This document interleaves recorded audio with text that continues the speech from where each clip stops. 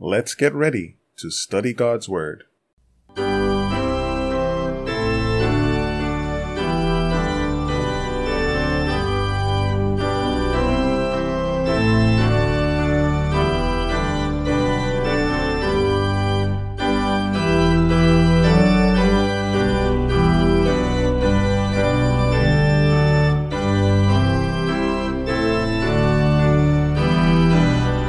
Greetings to one and all.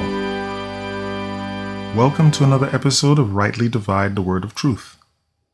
This is Andrew S. Baker, and it's time to review another Sabbath School lesson. Please be sure to visit us at biblestudy.asbzone.com, where you can find a link to the current lesson study guide, additional Bible study resources, and all our previous episodes. Before we begin this study, let's have a word of prayer. Heavenly Father, we want to thank you, Lord, for your mercy and goodness and love to us. We thank you for these lesson topics, and we ask you to help us as we go to review this lesson, that everything that is said and done will bring glory and honor to your name. Be with us as we speak. Be with those who listen. In Jesus' name, amen. Okay, lesson 10. Just flying through these quarters. So lesson 10 is entitled Husbands and Wives Together at the Cross. And we're still in the book of Ephesians for this quarter. And our memory verse, which will be read from the King James Version of the Bible, is Ephesians 5:25 through 27. Ephesians 5:25 through 27. Husbands, love your wives, even as Christ also loved the church and gave himself for it, that he might sanctify and cleanse it with the washing of water by the word, that he might present it to himself a glorious church, not having spot or wrinkle or any such thing, but that it should be holy and without blemish. Okay. Introduction says, in Ephesians 5:21 through 33, Paul builds on the idea of the submission of believers to each other. He then offers counsel to Christian wives and husbands, and he concludes with a distillation of the instruction to both. In this counsel, Bible students may hear the risen Christ addressing our relationships. We are positioned to do so when we understand Ephesians 5, verses 21 through chapter 6, verse 9, as Paul's way of actualizing the great theme of the letter, unity, but now for the Christian household. While he offers a strong critique of the flawed social structures of the old humanity, he also celebrates the creation of a new humanity embedded within the wider humanity with its flawed social structures. From within these structures, believers demonstrate that a new power, the Holy Spirit, and a new ethic patterned on Christ have been unleashed, which point toward the ultimate fulfillment of God's plan for his people and the world. Okay. Sunday, counsel to Christian wives. Paul begins with a hinge passage, that's Ephesians 5:21, which connects the two groups of passages in Ephesians 5, in which he advocates for the church members to submit to each other. Believers are to do so out of reverence for Christ.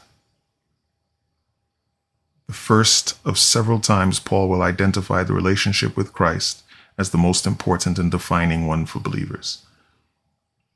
So they ask the question here about submitting to each other. What do we get from this? In order for unity to be maintained, we cannot have constant fights over supremacy. And what God is calling for his people to do is to be willing to defer to each other in the Lord. He speaks of that broadly as believers, and then even within the family construct, he points out that this is the way that God would have us operate. Okay? Paul also invites Christian wives to submit to their own husbands as to the Lord. That's a very important point, by the way, and we should be very happy that Paul was inspired to say it that way. Throughout history, and this lesson is going to get into it a little bit, but throughout history, women have often been treated as second-class citizens. And so when you say, wives, submit to your husbands, if people are willing to misinterpret scripture, and trust me, we've had people willing to misinterpret scripture for the length and duration of the scriptures, then they'll interpret that as all women are subject to all men. Whereas Paul is like, no. Women submit to your own husband as unto the Lord, not just to men in general. Okay? And the term submit, of course, is a loaded one these days. But Paul is pretty clear that the submission is primarily a spiritual one. Okay? As unto the Lord. It's got to be based on the character and principles of God. When Paul says that wives are to do so as to the Lord, does he mean that a wife is to submit to her husband as though he were Christ? Or instead, does he mean that Christ is the truest and highest focus of her submission?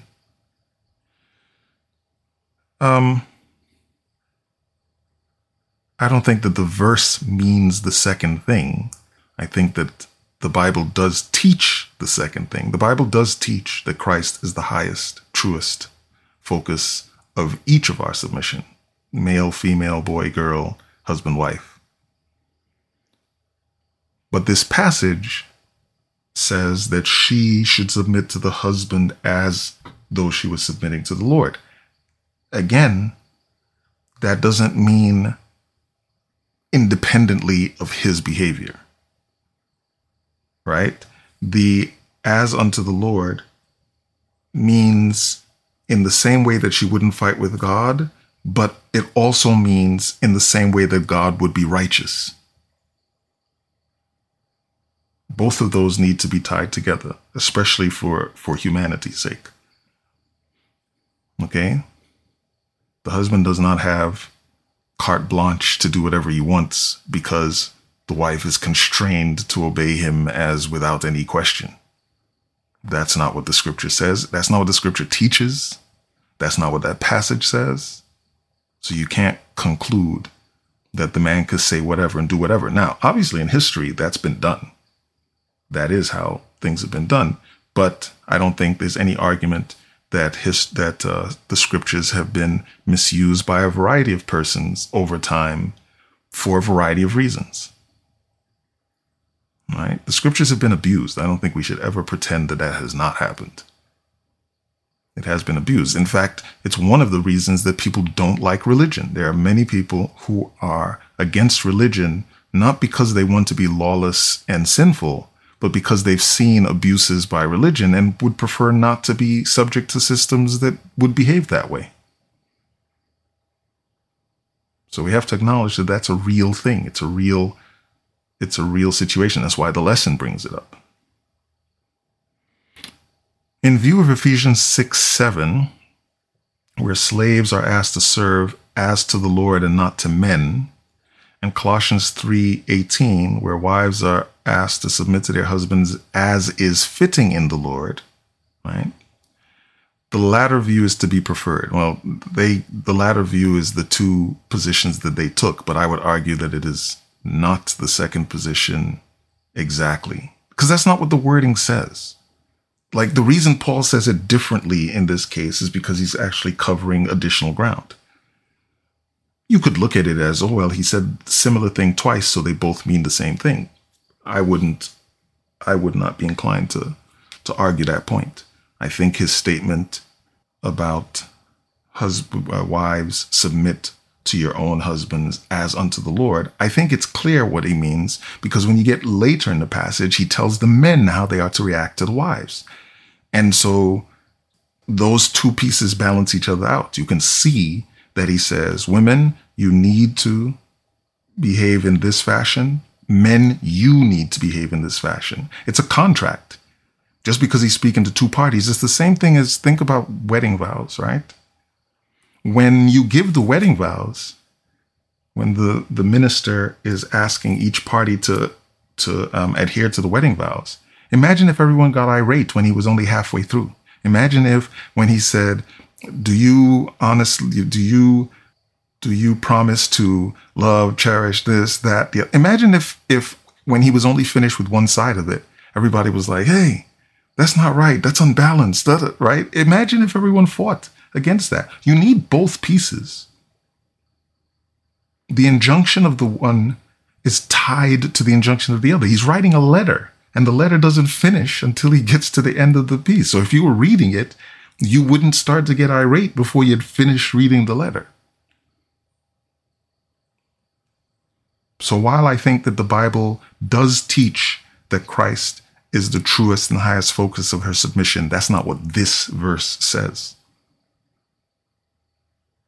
All right? The context of this verse extends into the instruction to the husband. Okay. In Ephesians 6:7, where Paul tells the slaves that they ought to serve as unto the Lord and not to men, he's saying, what he's saying there is, when you're doing your work, the person who's going to judge you, what you should keep foremost in your mind is that you're not working for this person or that person. You're not working for this person, maybe a mean person or whatever the case is. That's not who you're working for. You serve Christ, right? In fact, I would argue that if you're going to use that passage as proof, you make a stronger case for the first understanding of the supremacy of the husband, right? Because Paul is telling the slave in Ephesians 6:7, don't worry about the immediate issue of who you're working for, because you're really working for God. Okay? Which would be more akin to saying, it doesn't matter what your husband does, you have to do this. But thankfully, that's not how the passage is rendered. And so he counsels the wives to submit to their own husbands as to the Lord. But he also enjoins the husband to do something. This is not an imbalanced relationship. It says, wives are themselves believers who must ultimately honor Christ over their husbands. Yes, that is true. Okay, I'm not here to argue that it is not. It is absolutely true. In both Colossians and Ephesians, Christ, and only Christ, is identified as the head of the church, which is his body. By analogy, the husband is the head of the wife, with the church's faithfulness to Christ serving as a model for the wife's loyalty to her husband. See? It's hard. Like they're almost arguing two different things in paragraph 1 versus paragraph 3. They're almost arguing against themselves. The model that the husband and wife have is the model that Christ represents to the church. So just the way that Christ is head of the church, the husband is head of the wife, but he has to treat her right, just like Christ treats the church right. And the woman is supposed to listen to her husband in the same way that the church needs to listen to Christ. But obviously, the husband has to be Christ-like, or that creates additional complications that will need to be addressed, right? The last sentence in paragraph 3 is very important. This verse, and frankly, every verse in Scripture pertaining to this topic, this verse should not be interpreted to allow any form of domestic abuse. Okay? There's a lot of nuance in the dynamic between husband and wife, but nowhere in the Bible is the husband given ultimate authority in every aspect of everything as it pertains to his wife. She is still a free moral agent and can make choices.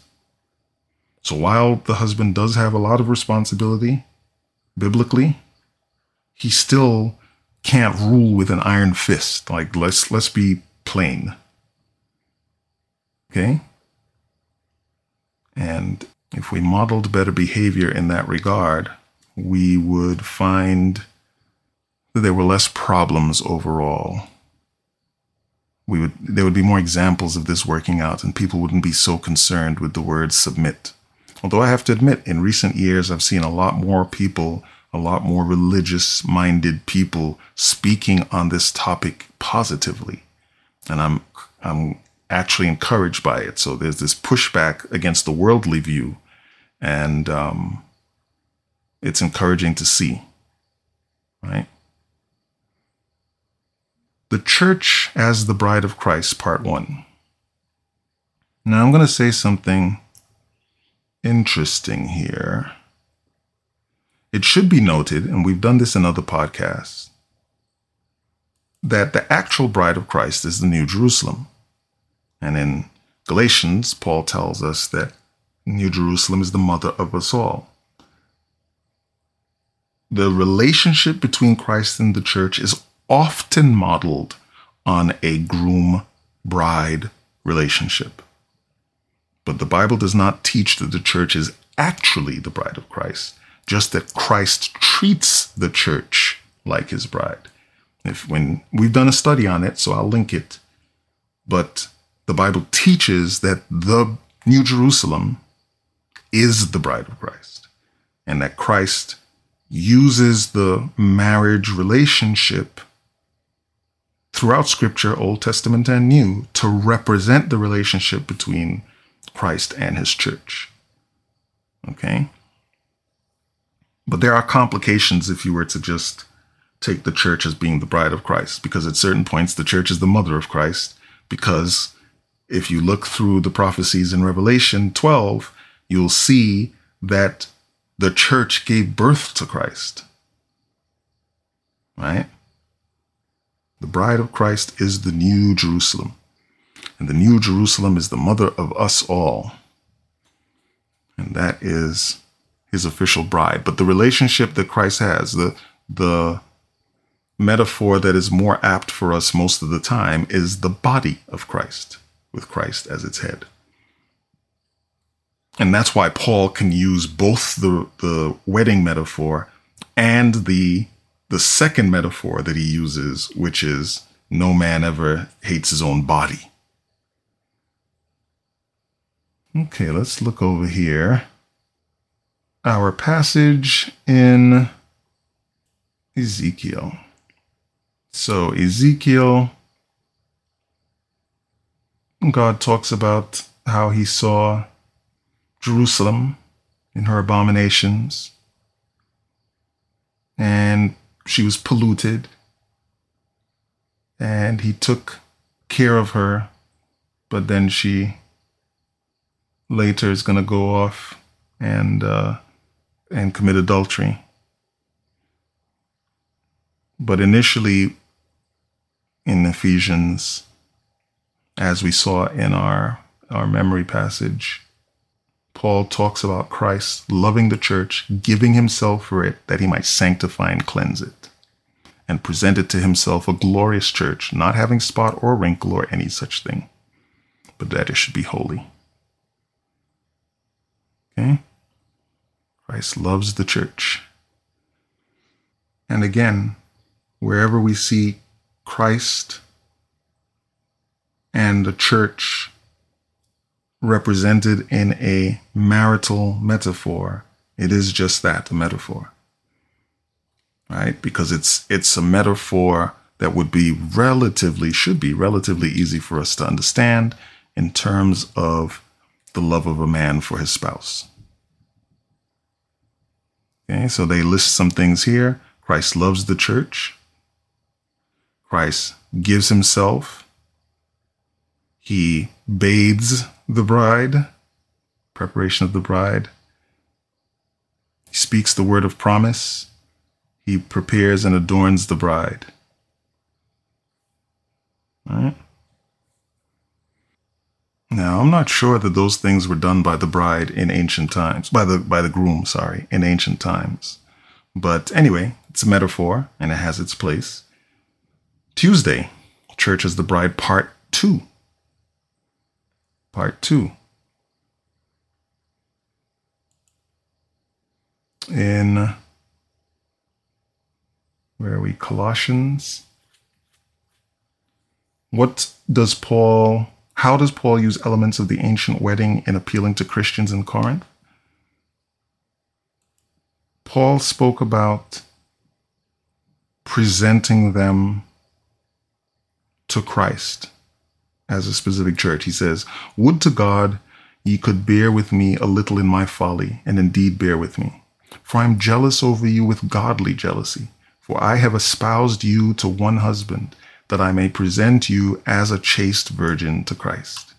But I fear lest by any means, as the serpent beguiled Eve through his subtlety, so your minds should be corrupted from the simplicity that is in Christ.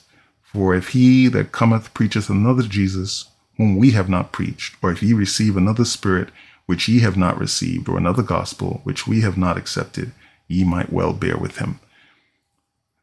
I do want to emphasize this because we do make a lot of mistakes about it in terms of the church as a bride metaphor. Think carefully here.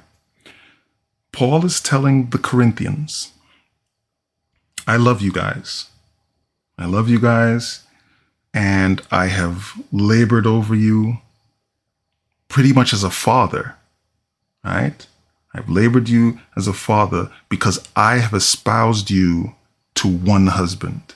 I have prepared you and taught you and educated you and gotten you ready so that you will be good wife material, right? And I'm going to present you chaste, pure to Christ.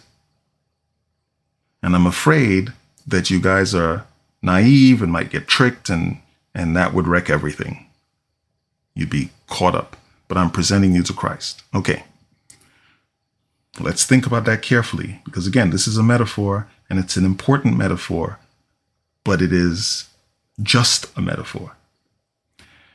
If Paul is speaking to the Corinthian church, and he tells them that he is trying to set them on the path of righteousness so that they can be the bride of Christ. And mind you, he's speaking to a single church in this case, right? Because remember that the letters that the apostles wrote to the believers dealt with specific issues. They were broadly applicable because they often asked that, hey, I've sent you a letter and I've sent these other guys a letter. When you guys finish reading your own letter, switch and read the other person's letter. So there were challenges that were generic to Christians, which is why the Bible works for us today, even though it wasn't written to any of us directly. But if he is preparing each congregation to be a bride of Christ, that creates some awkwardness in terms of how many brides Christ is going to end up with.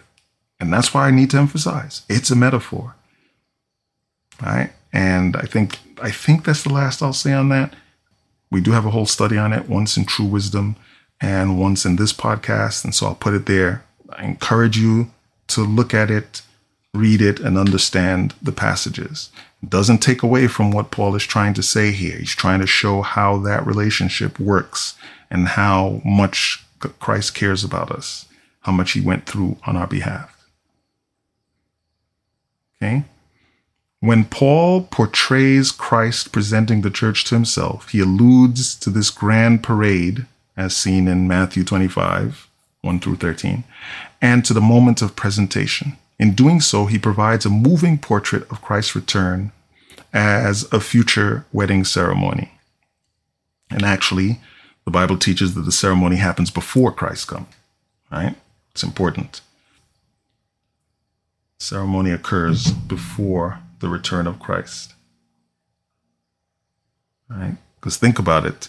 The supper is what happens after the ceremony is commenced. And the supper happens, when the cry, the bridegroom cometh, is made, it's because the ceremony has occurred. And the other people are going to come to the supper that's after the wedding. which means that when Christ comes to pick us up, when we meet him, the wedding has taken place. That's why it's the New Jerusalem. Okay. What message should we take for ourselves with all this positive, happy, and hopeful imagery? We need to recognize that God loves us. God created us out of love, and when we fell away, he made a plan to redeem us. And Christ came and went through a lot for us and will continue in taking on humanity. Christ continues the sacrifice that he made in order to redeem us. So this scenery, this imagery is really important to help us understand what it is that God wants to do for us and has done, right? Has done what he desires for us. Okay. Wednesday, love your wife as you do yourself. What new argument does Paul use to encourage husbands to practice tender love toward their wives?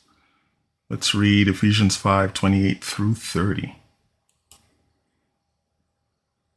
So ought men to love their wives as their own bodies. He that loveth his wife loveth himself. For no man ever yet hated his own flesh, but nourisheth and cherisheth it, even as the Lord the church.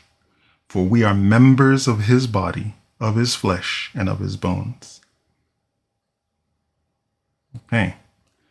So he says, you, just as the church is the body of Christ, you should think of your spouse as your body.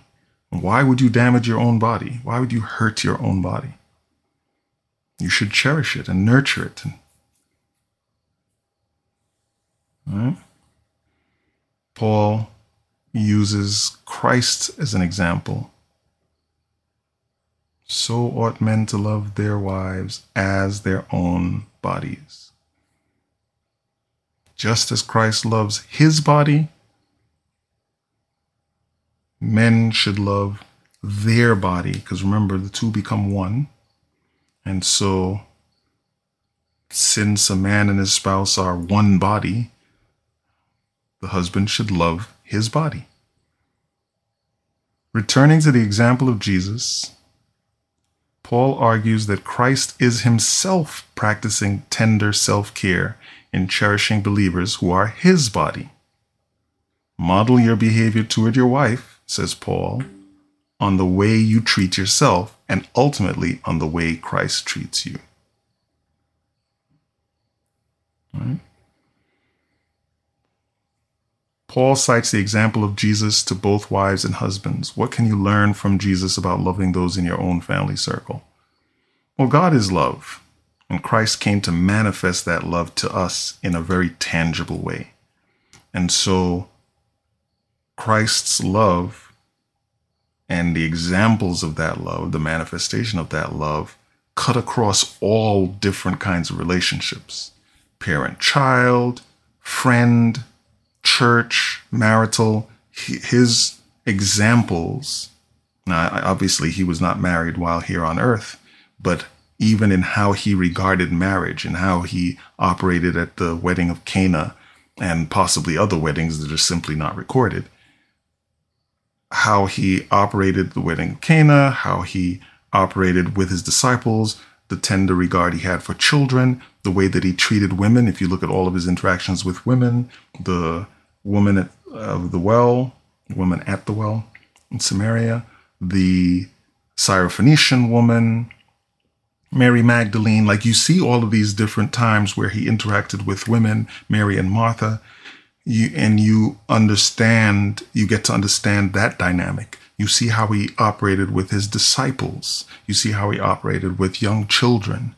You see how he operated with the scribes and Pharisees, how he operated with Gentile believers, how he interacted with even Pilate at his crucifixion. You get to see Jesus in a lot of different scenarios, and you get to understand the ways in which he interacted with humanity, and you get examples for all of these things, either in his teaching or in his actual behavior. And for us, his recorded behavior. Thursday, the one flesh model of marriage. Study the creation narrative of Genesis 2:15-25. What happens in the story before the statement concerning a husband and wife being one flesh? Okay, let's go look at the story. So Adam is created, right? Verse 15, and the Lord God took the man, which he created a few verses earlier, and put him in the Garden of Eden to dress it and keep it.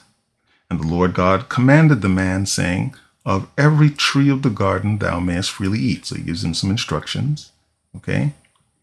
And he gives him these instructions, don't touch that other tree. And then God makes the observation that it's not good for the man to be alone, and says that he's going to make a helpmeet for him. Doesn't do it right away, though. And so he first creates the animals out of the ground. The Lord God formed every beast of the field and every fowl of the air and brought them unto Adam to see what he would call them. And whatsoever Adam called every living creature, that was the name thereof. And Adam gave names to all the cattle and the fowl and every beast of the field. But for Adam, there was not found an help meet for him. And the Lord God caused the deep sleep to fall upon him, and he slept, and he took one of his ribs and closed up the flesh instead thereof. And the rib which the Lord had taken from man made he a woman, and brought her unto the man. So God is doing all this creation outside the garden and bringing people over to the garden, bringing people, things, everything. And Adam said, this is now bone of my bones and flesh of my flesh. Obviously, he had to be instructed on how Eve came about, because he wouldn't just know it. And she shall be called woman, because she was taken out of man. Therefore shall a man leave his father and mother and cleave to his wife, and they shall be one flesh. Okay? So they ask, what happens in the story before the statement concerning the husband and wife being one flesh? Adam is alone, recognizes that all the other creatures are not alone. God puts him to sleep, takes a rib from him, creates a woman who is part of his body. And now he's joined back with his rib, right?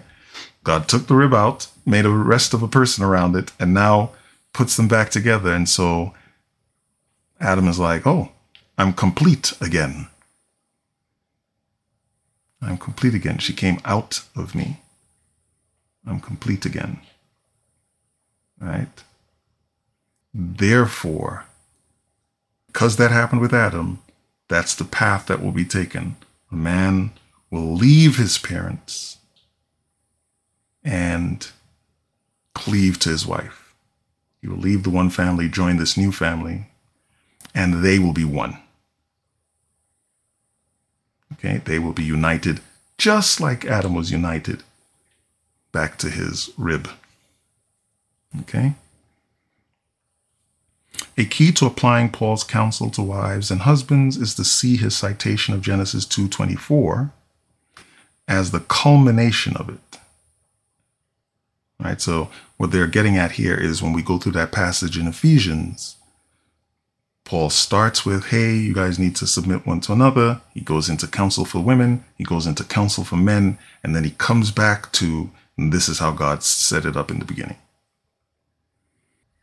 By divine design, marriage is intended to be a one-flesh relationship with sexual unity mirrored in emotional and spiritual unity, and emotional and spiritual unity bringing meaning to the sexual relationship. Note that in choosing Genesis 2:24, Paul selects a statement about marriage made before the fall and applies it to the relationships between Christian husbands and wives. In our distinctly post-fall world, rampant exploitation of the sexual relationship between a man and a woman reveals how deeply entrenched in modern cultures is the idea that the sexual union represents subjugation of the woman. Paul argues that the sexual relationship, as reflected in Genesis, is not one of subjugation, but of union, does not symbolize or actualize the dominance of the male, but the union of husband and wife, so much so that they are one flesh. We may look to both Ephesians 5:21 to 33 and Genesis 2:24 then for an important countercultural and corrective theology of marriage and sexuality. Christ's love for his church is seen in the light of Christian marriage, and the marriage relationship is better understood in light of Christ's love for the church, his body. In what ways does Ephesians 5:33 serve as a concise summary of Paul's counsel? Is it a concise summary? I just think it gets back to that point. I don't think it summarizes it. I think it closes it out. I think that it gets back to that point. It helps to understand as he goes from how the wife should respect her husband, how the husband should love and cherish the wife, how the husband should treat the wife as his own body, how Christ treats the church, and how a marriage union works. That's the flow. That's the flow. I guess you could say it sums it up, but I like to think of it as all of that counsel is neatly packaged up.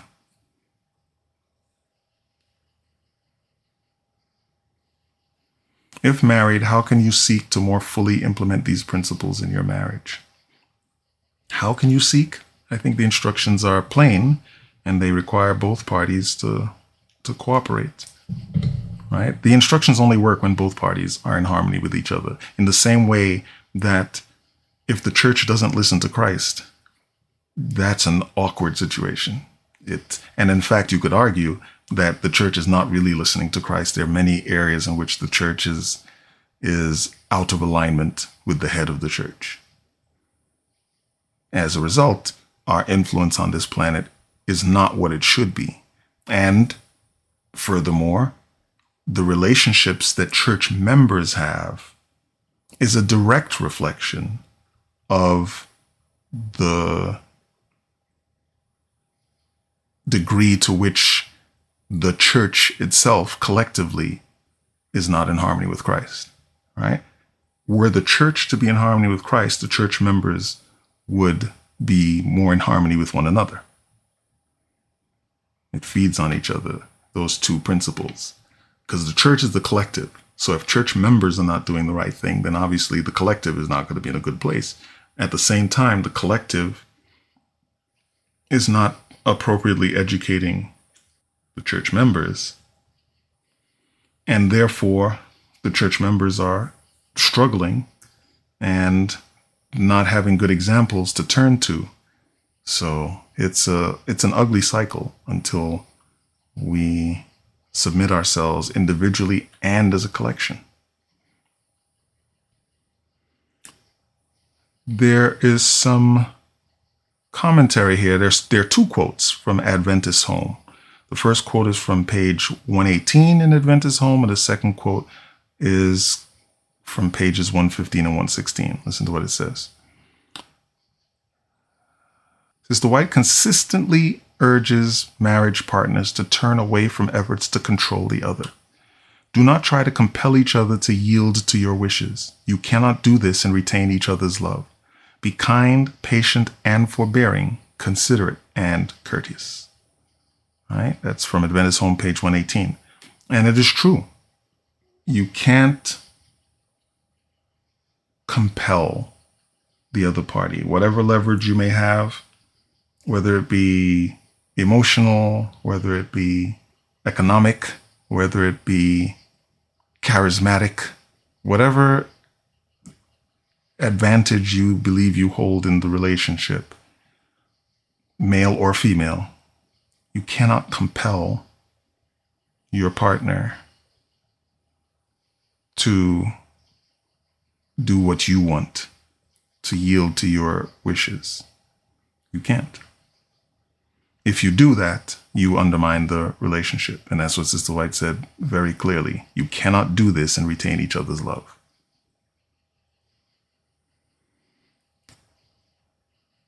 Now, there's the second quote, which comes a little earlier in the book. And by the way, the Adventist Home is a compilation. So I say earlier, but not necessarily so.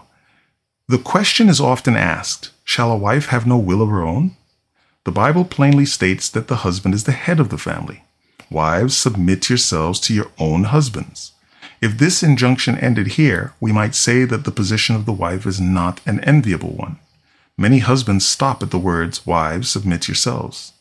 But we will read the conclusion of the same injunction, which is, as it is fit in the Lord. Here she's quoting from Colossians 3:18. God requires that the wife shall keep the fear and glory of God ever before her. Entire submission is to be made only to the Lord Jesus Christ, who has purchased her as his own child by the infinite price of his life. There is one who stands higher than the husband to the wife. It is her Redeemer, and her submission to her husband is to be rendered as God has directed, as it is fit in the Lord. All right? So she quotes that. And we also have to look at the fact that Christ is the head of the church. The man is the head of the woman. Christ is the head of the man. And I think that the Bible outlines it in that order on purpose, so that the last thing is the one you can't forget. Because it would have been easy to say, Christ is the head of the church. All right? Christ is the head of the man is the head of the woman. Then you're left with the man is the head of the woman. But he's like, no. Christ is the head of the church. All right? The man is the head of the woman. Christ is the head of the man. So if Christ is the boss's boss, if we're going to look at it that way, right? If we're going to line it up that way, Christ is the boss's boss. If the boss isn't doing what he's supposed to be doing, the boss's boss will take care of that. And we need to understand that all of these relationships as being discussed are in the Lord, not just arbitrary, not just in isolation, in the Lord. It has to be that way for each party. Let's briefly take care of these discussion questions. Imagine someone arguing that this passage, Ephesians 5, is an outmoded passage that no longer addresses Christian relationships, since it enforces a model of marriage focused on the authority and domination of the husband. How would you respond? The Bible doesn't speak of domination. The Bible is very clear. If you read the passage through entirely and don't get hung up on the word submit, the Bible is very clear that there needs to be Christian love, Christian forbearance. Because if you're going to get hung up on the word submit, then look at verse 20, which says that we have to submit one to another. If that's dominance, it's awkward. It's awkward to say in the one passage, in the one verse, everyone is submitting to everyone else, and then make that submission the same caliber and quality in the rest of the chapter. It doesn't make sense. But people do argue this. You don't have to imagine. There are plenty of people who argue against this these days. Number 2, how might Paul's counsel in Ephesians have to offer, or rather, what might Paul's counsel in Ephesians have to offer to those who find themselves in challenging and difficult marriage relationships? There's still guidance in there. Is it touchier when the other party is not doing what they're supposed to do? Yes, it is. And you have to pray about that. I don't think it's fair to give blanket counsel on that. You have to pray about that, because it is fit in the Lord means there are areas where you can just submit to the other person's will because it's a decision they've made and maybe it's not the best decision or whatever the case is. But you can't ever violate God's law. And you can't do things that violate your conscience, even if you can't tie it to a specific 10 commandment injunction, right? Every person is a free moral agent, and God has set that as the highest thing.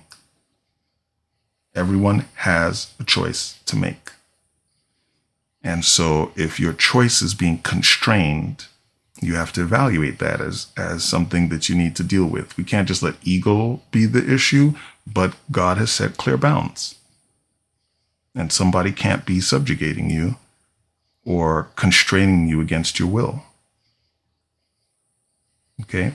But it is possible to follow those injunctions even when you're dealing with someone who is not a Christian, does not have the same ideology, etc. It's possible. It's more challenging, but it is possible. Let's look at number 4. Dwell more on the theme of one flesh. How does this help us better understand the sanctity of marriage and why married couples must do everything possible to protect that sanctity? Yeah, one flesh. That union is the only union that happens, and now you've got one whole partnership. Nothing should come in between that. That's very important, and it's something that we probably don't put enough focus on. We focus on a lot of other aspects. We probably don't put enough focus on this. It would make understanding the 7th commandment a little easier, or it would add nuance to that, context to that, if we spoke about that. All right? So that's worth it. That's worth discussing in more detail. Let's go back to our memory verse.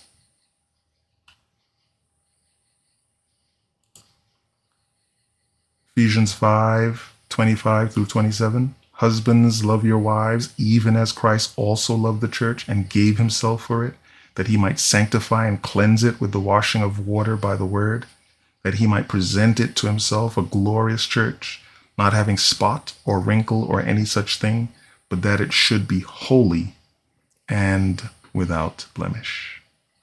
Let's close with a word of prayer. Dear Heavenly Father, we thank you, Lord, for your mercy and goodness and love to us. We thank you for your watch care and your protection over us. We thank you for the metaphors used here in these passages and the example, the manifestation of the love that Christ has for his people and for the sanctity of the marriage relation. We see how it was created in Eden and how God intends to perpetuate that type of relationship. Lord, give us wisdom and give us a desire to walk in harmony with your will. We pray these things in Jesus' name. Amen. Thanks again for listening to this podcast. You can email us at biblequestions@asbzone.com. We look forward to hearing from you, whether you have questions, comments, suggestions, or concerns. Don't forget to check out the full description of this episode at biblestudy.asbzone.com to ensure that you can access the linked resources and any related podcast episodes. This podcast is available on all the major platforms, including Spotify, Apple Podcasts, Amazon Music, and Google Podcasts. Please remember us in your prayers.